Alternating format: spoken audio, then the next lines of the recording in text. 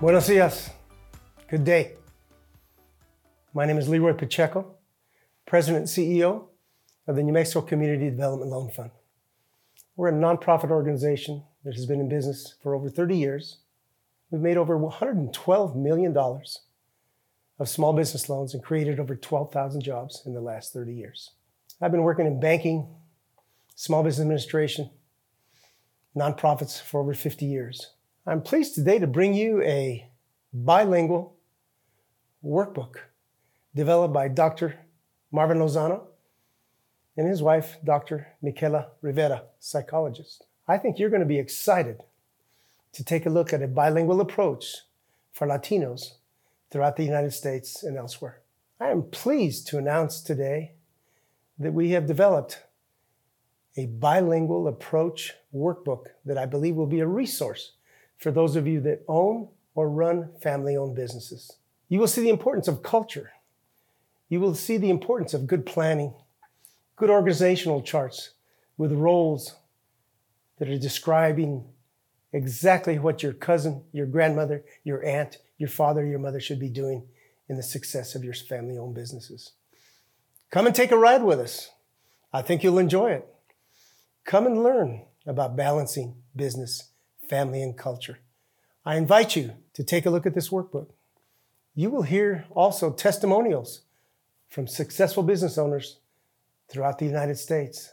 They will tell you intimate details about their own family business and the generations that go back in making sure that culture and family is integrated into the operation of a successful business. Again, take a ride with us. I welcome you to take a look at this workbook. I hope it will become another tool in your toolbox for successful business. Gracias. Hi, welcome to the podcast on balancing business, family, and culture.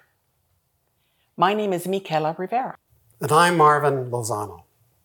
Together, Marvin and I have co-authored a book. I am a psychologist and have a lot of experience in terms of doing private practice, working with children, youth, and families. I've also done administrative work with state government for early childhood, consulted with early childhood programs.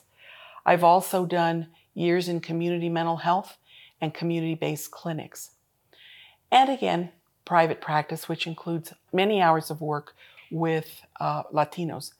That is actually my dedication, and I really like doing that work.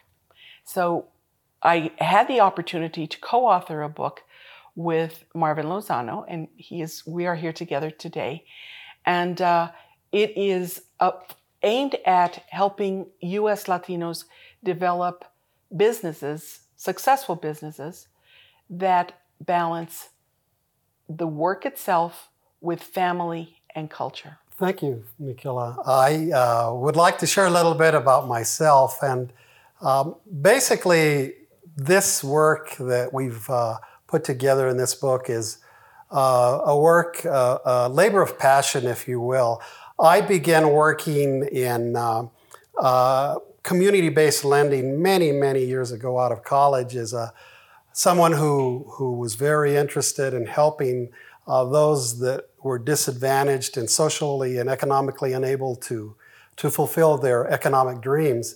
And over a number of years went through the commercial banking industry in various levels. I was fortunate to have good assignments where I managed portfolios of small businesses to large international Spanish-speaking companies outside the country, and transitioned from that into teaching entrepreneurship at a community college and saw a need for a product that could meet the needs of folks that came from programs, or rather from families where they did not have access to small business opportunities. And so I'm happy to be here with you today and share some thoughts with you. Our topic today is vision and mission. I'll have Marvin talk a little bit about that. So in that regard, when we talk about vision, it's basically viewed as the dream that you have for your vision for your business. The mission includes what action steps you use to get to that vision. We hope that this product will help viewers develop your business more clearly. For those who are following with our book, we've written it with the intent of addressing that particular topic in the first chapter, actually. So we'd like for you to take away three major areas, if you will. The first one being that it's important to start your business with a vision, a dream of what you want to accomplish. The second thing is develop a clear mission, and that outlines the actions that you will take to realize your vision. Ask yourself, how does my business meet a need or improve the lives of others? And that's critical, because by meeting a need, then you open up the doors to really providing a good product or service to those that you want to work with. Our guest today is Susan Matteucci. Susan was born in Cincinnati, but was raised in Chicago. So she's a true Midwesterner, Chicago lifelong, early years in Chicago. She attended and received a bachelor's degree at Northwestern, there in Chicago, and then got a master's degree in urban planning out of MIT in Boston. She has an interesting work background, and you'll find out more about it in a few minutes. Susan worked with the Women's Self-Empowerment Project and the Full Circle Project in Chicago. In 1992, Susan moved to New Mexico, and in 1994, founded the Southwest Creations Collaborative, which she'll describe in more detail. She's been very active in philanthropic and community-based boards, including Breakthrough in Santa Fe, where she has been the president of the board, and also has served on the Davis Scholars board as well, which she can describe a little bit later. She has also been active with the International Women's Forum here in New Mexico. Susan is married and has 2 children, and I think I've talked enough about her, and I'm going to ask her to share with us some background information about your growing up years, but also your professional life that has led you to working here with Southwest Creations. Sure. Well, thank you so much for having me.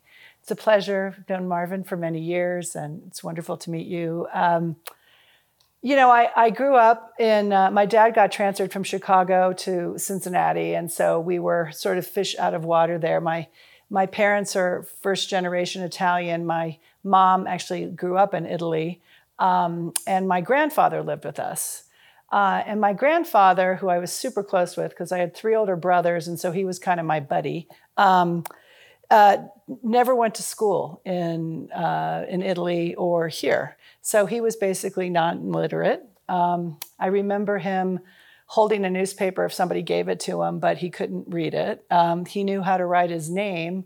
And I remember just how warm and smart and wonderful he was throughout my whole life, and such a novelty there because it was a very kind of German area. And so my grandfather, Nonno, which is what we called him, it's his grandfather in Italian, he actually was a crossing guard for all the little kids in the neighborhood for the schools. So everybody sort of knew him, and he was it was unusual to have an elder, in the neighborhood like that. That wasn't what it was like at that time. And, as I got older and I realized his experience, when he came over on a boat because a brother had come over first. He went to go work in the copper mines in northern Michigan. And he said the best thing that ever happened to him was that a donkey sat on his toe and broke it, so he couldn't go down. I mean, they would literally dig a hole and then, send the young kids down there. It was really pretty awful, right? And then because immigration was the way it was then, he was able to come to Chicago and get a job at Western Electric, which hired, the expression WAP which means without papers, right? That's where all my Italian relatives were WAPs. They came to this country without papers, but were able to get great jobs, raise their kids. My parents didn't go to college, but then all their grandchildren were able to go to college. So for me, it's so interesting in the work that I do now, seeing how closely related the experiences have been with many of the people that I work with, but not having the opportunity to be fully welcomed in this country and be able to become part. And also the Italian family that I was from was light-skinned. We could blend in, right? And it was more of a novelty to be ethnic as opposed to something like, derogatory or to be hidden. So anyway, my family, in Chicago, very much lived in all the Italian neighborhoods. And it was quite celebrated. And that idea of family was super important to all of us. And so then I went to college and I got super interested in how communities worked and flourished. Because in Chicago at that time, if you went to this block and this block, that was the Polish neighborhood. And you went to this block and this block, that was the Italian neighborhood. There were very specific areas of town where people supported one another, grew businesses, had family connections, and that was certainly true in Mexican and Puerto Rican neighborhoods as well. So I got very interested in how that works and how women fit into that world of work and supporting their families. So when I went to graduate school, I worked in community development, and I was exposed to a lot of international programs. And one of the ones that I was exposed to was the Grameen Bank in Bangladesh, which is Muhammad Yunus has gone on to win a Nobel Peace Prize. One of the most amazing people I've ever met in my life. And he would come to Chicago and talk to us about how we would form these borrowing circles, which is what the whole peer group lending models were started in Bangladesh and India, where people had no collateral, right? So your collateral was your word. So 5 people, 5 women or 5 men, but in Grameen Bank, it was mostly women, would come together, and I couldn't borrow unless you paid your bill. You couldn't borrow until the next person did. So it was this peer pressure, peer support that really helped keep people going in their businesses. And the loans are very small and repeat. And I got a chance to go there and witness it, which was really remarkable. And the thing I took away from that for how it related to the work I was doing in Chicago, though, is if a woman had a chicken in Bangladesh and it laid an egg and somebody could bring that egg to market, she was an entrepreneur. It's much more complicated, right? In Chicago, where I was working with women in the Women's Self-Employment Project who were trying to start small businesses using the same group lending model because you had to have licenses and everything was much more. So my favorite business was a woman who had a tackle box, and it was full of pedicure, manicure stuff. And she would go into the big office buildings in Chicago on break, and the secretaries or people, they had lounges, and she'd go and do manicures and pedicures, or people who were kitchen beauticians. But it was all informal economy because it was very difficult to break into that world, right? And so I saw that. But what I also saw was that there was such a willingness for, when we formed these borrowing groups, for 5 people who didn't even know each other to come together to form this borrowing circle and want to be with people that were positive and it could help them and they wanted to start anew. So the lending wasn't the issue, it was more the connection to a market. So I was very impressed by that. Susan, tell us a little bit more about the work, the actual work being done with Southwest Creations. Sure. The learning, again, with the entrepreneurship from Bangladesh was that and taking it to Chicago, was that I knew we had to have access to market. So if you're going to create good, consistent jobs, you need to have a way to make sure that you can sell your services or your product consistently. So what we realized is, even though everybody here is very talented and artistic, the best way for us to organize was that we would become a group of people that could provide production, contract manufacturing production, to other businesses. as opposed to doing a vertical chain where we're selling our products. Because when you do the vertical chain to sell your own products, much of your money and attention goes into product development, marketing, and not to the labor force, right? Because the labor force is always the least consideration when people are finding a business. You know, they want it to be as cheap as possible, how can made, and ours was upside down. We wanted to create good, consistent, year-round jobs. So we became a cut and sew handwork contract manufacturer working in soft goods for domestic and international companies across the country. How do you see that experience as helping you form your dream and vision for the work you do today here with Southwest Creations? Yes, it had a big impact on me. And I am one of, there were 8 founders here, and 7 of them are still here. So I feel we all did this together, right? We did different pieces of it, but we're all still at it and making sure that our vision and mission was clear. And one of the things that was clear about that was when I was in, when I was in Bangladesh and had the chance to learn about these international programs, you know, this whole idea of social enterprise for them is not new. They've been doing it all the time, where economic development is attached to programming, is attached to other things. In the United States, a lot of that work is kind of thought of as protected employment for people who can't make it, like Goodwill or people coming out of prisons or other places. Okay. And we just decided that one of the theory of change that we use, and I learned just from the projects I was exposed to, was if you give a woman a chance to earn income, she's going to invest it in her children. And that is true all over the world.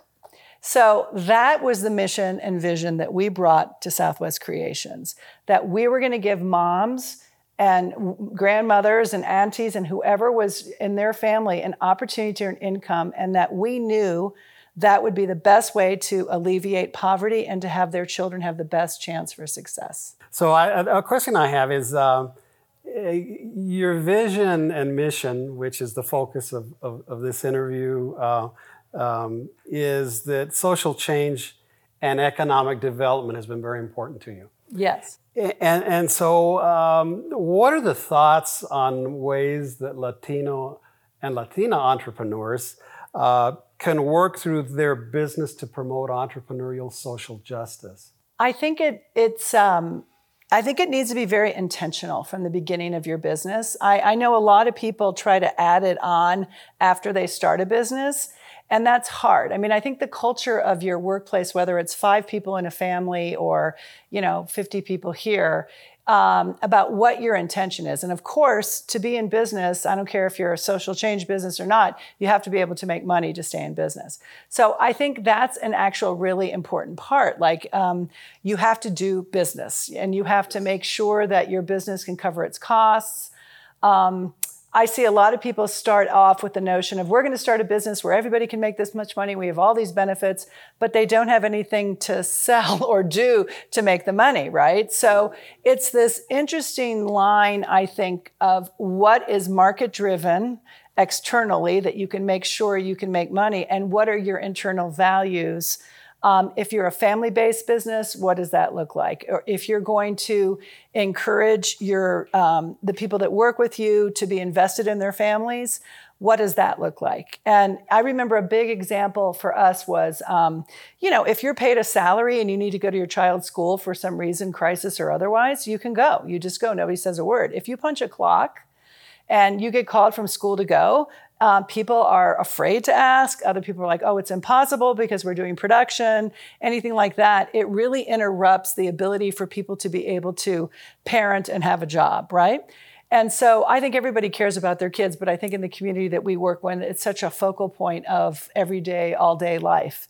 And so we give people 2 hours a month of paid time to be, if they plan it, to be able to go into the schools and work with their teacher and the child to help them make sure they're on the right track.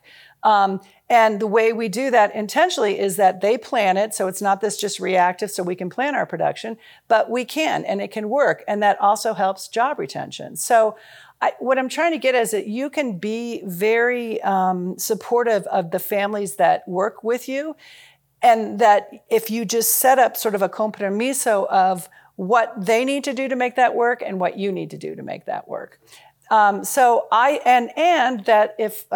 think people have said to us, our customer service is so great. And I think the reason for that is because everybody cares so much here, because they care about their job, but they care about this whole that we're offering. It's more, this is our home. This is our, these kids are, we're their tias, right? So there is that connection. Now, not all businesses are like that, but I think in this community, what I'm learning is, and have learned for many years, and love and flourish in, is it's your mothers, your workers, your grannies, your this, your cooks, your cleaners, you do whatever you need to do to make it work, and it's all beautiful. So I think that is something that we can learn from Latino culture that would work with any businesses, right? I mean, people will work super hard, and they'll also value all the other things in life that take importance. So that's what I've learned. Okay. Well, those are really, really meaningful, timely lessons that you've learned, which leads me to my next question specifically for you. But you're saying that basically, if the business owner, the Latino business owner, plans to address these concerns, that's the intentionality. You do it on purpose. You plan it. Yes. And build it in. And that's what you've done. Yes. Okay. Well, obviously, you were very busy doing this major project, and I know you had a lot of people working on the establishment of Southwest Creations.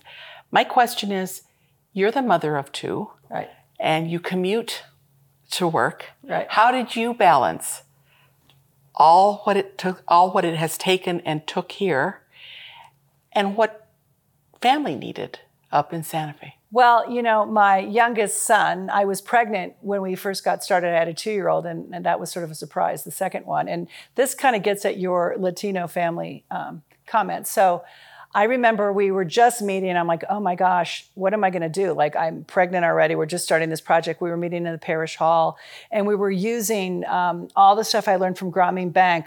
They have these 16 decisions that are like their values that people have to sort of agree and memorize and whatever. And that's how you get your job, right? That's about those kinds of implementing the values. So we were working on what were ours, what was going to matter to us. And I remember like yesterday, I came and said, well, I got to tell you something, I'm pregnant. And they were like, that's wonderful. Congratulations. How beautiful. Okay, now back to work.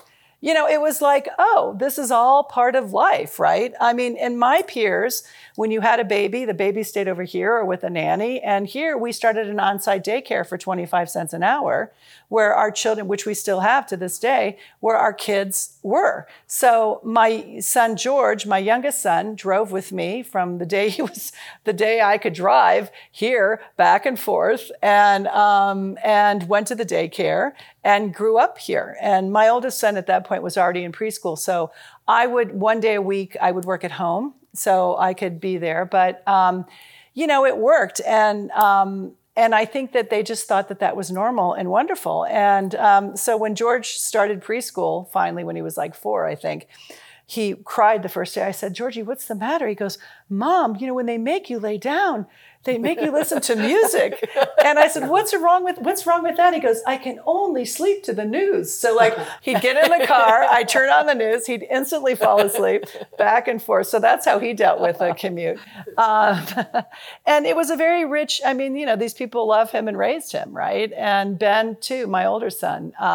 It really grew up to be something that was part of their lives. And it was hard when they were little. But also, I have to say, now that they're older, I have more time to worry about work, right? There's something about the distraction or having the multitask that helps it all feel a little bit more balanced. Then now they're on their own and luckily very happy and successful. And so now I have all that time to worry more about work, to be honest. Well, and there requires a lot of self-care as well to keep the energy going, to do the work. Well, at home and yes, officially at home and here. Here. If this is kind of a question, I think maybe to what Marvin was talking about. If this were my business and I was just the sole owner and I came here every day, it wouldn't either serve me or I don't think it would serve it. We have a leadership team here that makes the decisions, always based on how does this work for our business to make it work? How does it base for the culture that we're in? What do we need to hold accountable, to ourselves and our community? And what do people need? All those things are ongoing all the time. And that really keeps me invested in going, and I think all of us going. We're all smarter together than just thinking one person has all the answers. That's a great answer. And it sort of transitions to another question we have. And you've been answering it also at this time, which is managing cultural differences. Right. These are ways you manage cultural differences. Yes. And I've had to, I'm more, city direct, kind of like self. And I've learned, we laugh because when I will pinch when I should not speak. I let other people speak a lot. You know what I mean? It's like, and I've had to, it's just constantly, if I insert myself in the middle of something, like here's a problem and I see it and I'm like, here's what we should do. When usually people have already kind of figured it out. And the best way is for people to tell me what they think, and then I can offer suggestions and then they can implement it. But making sure that people feel that they're empowered to implement their decisions and whatever, because on the production floor, people are working really hard all day long. And then just decision-making about what happens here. And I think because we've been together so long, people have no trouble telling me like, no, you're wrong. You know what I mean? Like we just hired 2 new people.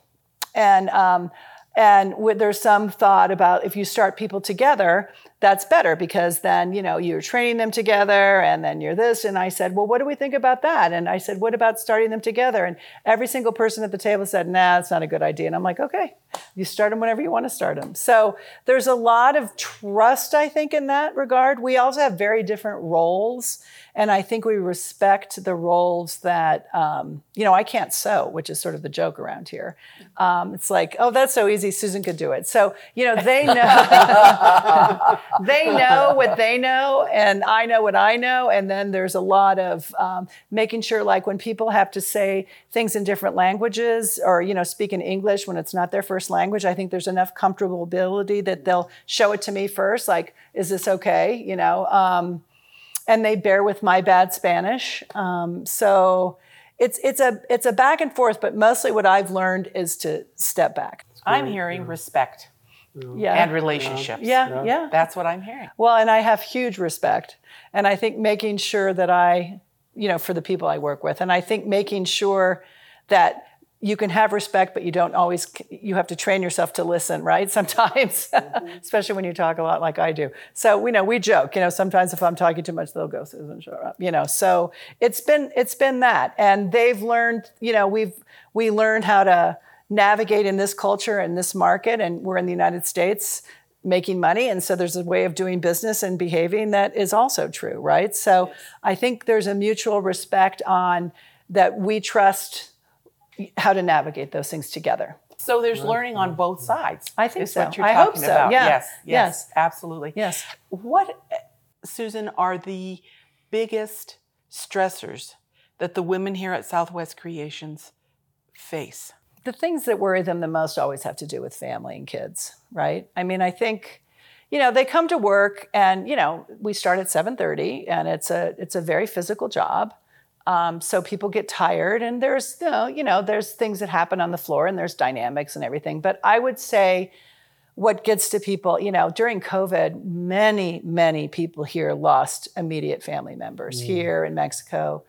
And children and grandchildren, that's what wears people way down. So trying to be a resource for that, trying to get people to share that and know that's not a vergüenza, and that's a big part of what we try to do. If your kid is struggling, you're being a good mother if you're coming up and figuring out how to deal with it, not that you're a bad mother because your kid is struggling, right? Our whole ASIA program is about that. Like if kids need special help in schools, how do you talk to the teacher? It's all about that trust that we build with families that then we can be that person intermediary or help them with the teacher in the school setting, figure out how to break it down. Because if you're worried about your kid, you're defensive, you haven't been to this school system before, and you feel judged, right? Boom. So start off a parent-teacher conference that way, right? So how do you get beyond that? How does ASIA Toward the University is our program that works with that. Great program. So I think, though, that that's, probably what we all worry about the most, right, is our families. It occurs to me that what you've been talking about really has a lot to do with the very issues that employers are facing nationally in the United States. That employees don't stick around because they don't feel like they matter. Mm-hmm. They want to feel like they matter, like what they're doing is important. Maybe not as high paying, but that they are important and that they make a difference. Right. And that there is pride in doing that. Mm-hmm. And that's really, I've been reading increasingly with the problem of hiring people, finding enough people who want to work, that many of them soon leave when they don't feel valued. But that's different here. And that's one of the things that you're talking about. And also, you allow people to learn by solving their own problems, which is far more time-consuming sometimes, but far more impactful. It has a big impact because they learn it, they develop it. They're the end users. They'll figure it out. Right. And it sounds like you're learning too, which is everybody wins. Yes, and when somebody's interviewed here, we evaluate people 50% on their performance in production and 50% on their participation in programs. So when you're here, you have to participate in an adult education program of your choice. We do English, GED, citizenship. Some people get their associate's degree at CNM. Mm-hmm. And basically, we pay 2 hours a month towards the time that people invest in that theirself, 2 hours of their own time. So they're in class 4 hours a week in something. Sometimes people, they want a job so much that they'll come and they'll say yes to everything. But we say, look, if you have kids, we want them to be in ASIA. If you need to be in these classes. Like, on the flip side of what you're saying is that we do take it personally, if you know what I mean. Like, you are not here just for your hands. And some people don't like that kind of work environment. They want to be left alone. So we're not for everybody, clearly. But we have very, very, very low turnover. And sometimes too low, but people stay here because of the things that you mentioned. And we also work, my big thing is this is consistent, full-time, year-round work with paid vacation time, sick days. Like, you can plan on it. You can know, and what you need to do is what you need to do, and what we need to do is find enough business and cross-train people so that if this customer is slow, which really happened, I was talking about during the inflationary period, we can move you to somewhere else. So it's not like you come one day, you leave another. Oh, we don't have work, or we do. We've never missed a paycheck, payroll in 28 years. This is a stable thing. And if you take care of it, if we all take care of it, we can continue growing and doing. Not that we've, during the recession, we laid some people off. We lost a big contract. Some other people had to go part-time, and we made it through. We have to adapt to the market. But we do everything we can to make it work for the people here. The workers understand why you're doing that. Sure, to the extent of, right. People don't, they want it to work, right? When you have a job, you want to be able to make sure, I don't want to worry about that. But every month we do a staff meeting, and we do kind of an open book management where we look at our finances. And we have a little game about, what do you think? Okay, what did you see on the floor? Like, what do you think here's our goal for production. We have a goal for production every month financially. And then we do a game on people guessing what that goal was, like how close can they get. So people are involved in understanding, and they can tell. And I'll say, what happened last month? Oh, we were really busy. Okay, or we were slow, or this happened, or that happened. So trying to get people in a very small way on, this is for the whole team. The leadership team does much more open book management. But, just to make sure people understand that has an impact on what we are able to do. I was really, really impressed and excited about the things that Susan's saying. So one of the things that I'm thinking of is the focus of this chapter is vision and mission, and how vision is really the passion that any entrepreneur has for what they do. Right. And the mission, of course, is how do you do it, right? What are the action steps? And it's easier said than done. And I'm thinking that there are a lot of startup entrepreneurs, or even those that are in business, that have struggled and continue to do so in the economic climate we're in and the social challenges that are out there. What are those things that you would point out to them if they asked you, gee, how do I continue? How do I keep on keeping on with my vision and mission? Right. That you shared many of them already. I'm just thinking in the takeaway form, what would be, what comes to mind? Well, part of it is just like being a little hard-headed, like you're going to make it work, right? I mean, I think that really goes with, I think entrepreneurs, and you can be an entrepreneur in anything you do, right? Mm-hmm. But I think, and what I mean by that is you're going to figure it out. It might be different than you thought. So you might have a plan that you're going to do X, Y, Z and sell this, and then that's not working. And I think what an entrepreneur needs to do is, okay, how can I adapt and be flexible in the time that we are now? Like, for example, I mean, during COVID, we made face masks. And some other opportunities that weren't what we thought, but we were working because we needed to supply them, and it was a great way for people to make money when their families were not working. So we worked all during COVID. And so I think that then, or looking to see like, well, we like to do X because this is my passion and vision. My product is my passion and vision. Well, if people don't agree with that or like it, you might need to pivot. So I think that understanding that if you want to sell burritos and your customers want to buy tortas, you need to sell tortas, right? So I think that there is a balance about when people talk about their passion for their business. And I think we talk about that a long time. There has to be a demand for what you want to do. And so I think being willing to really look at that and ask questions, and you talk about this in your book a lot, about determining your market. I thought that would go talk to people. Do they want what you got to sell, And if they don't, how can you adapt it? So to be flexible enough, and we've got this very flexible workforce that, oh, you want us to assemble this? We can do that. You want us to sew that? We can do that. It's not like, here's what we do. You need to fit into us. It's, we need to be able to fit into as many opportunities as we could find. And I think that just has to be true for everybody. If what you do is so precious to you, that's beautiful. And it might become a great, hobby. But if you want to sell it, it might have to be adapted to fit what other people want. So flexibility is really important. I think so. Adapting and pivoting to that market need. Yes, and quickly. I had somebody, we got some support from the social venture partners, and I remember somebody saying to me, like when it was before the recession, and he said, Susan, you don't have the money or the time because you feel bad about making a hard decision to wait 2 months because everything's going to go down the tubes and you won't be able to pull it back up. When you see something bad happening, you have to react immediately because that in the long term will preserve you. And that's proven to be true many times. So the lessons there in that one, because we'll go across the points that we've been discussing, the main points today. But looking back at those lessons, it's responsiveness and accepting what you see, right? Not what you wish you were seeing. Exactly. But you, at the same time, keeping your wish, your vision in mind. Yes. Okay, that's one thing. And solving a problem along the way, because I think people become dedicated entrepreneurs when you know you're solving a problem.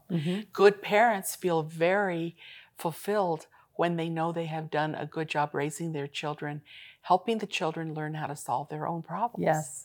And so the same model operates, from what I'm hearing you say, both on a job site as well as in the family. A lot of these are transferable lessons. Yes, and I think what you were saying, I think in the culture that I'm lucky enough to work within, and it's true. That is how it is anyway. There's a lot of interconnectedness. So I think taking the wisdom that you can learn from one and the accountability you can learn from the other and mix it together is a pretty great key for success.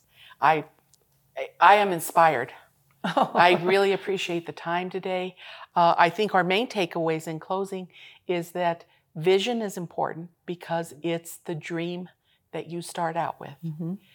Mission is important because it's the steps you take to make the dream the reality.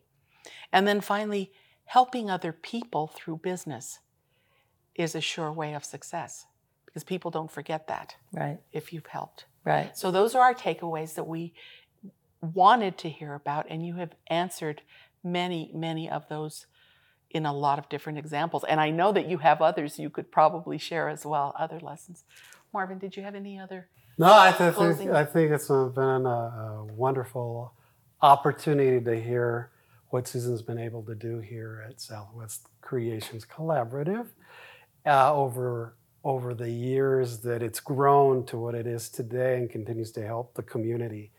And the key things that you've pointed to today, the idea that one needs to be flexible, Right. to pivot quickly, to adapt quickly, to respect and value others. It's important to hear them from you, and that's I think we're very fortunate to be here. Well, thank you. It's been a pleasure. Thank you, Susan. Appreciate it.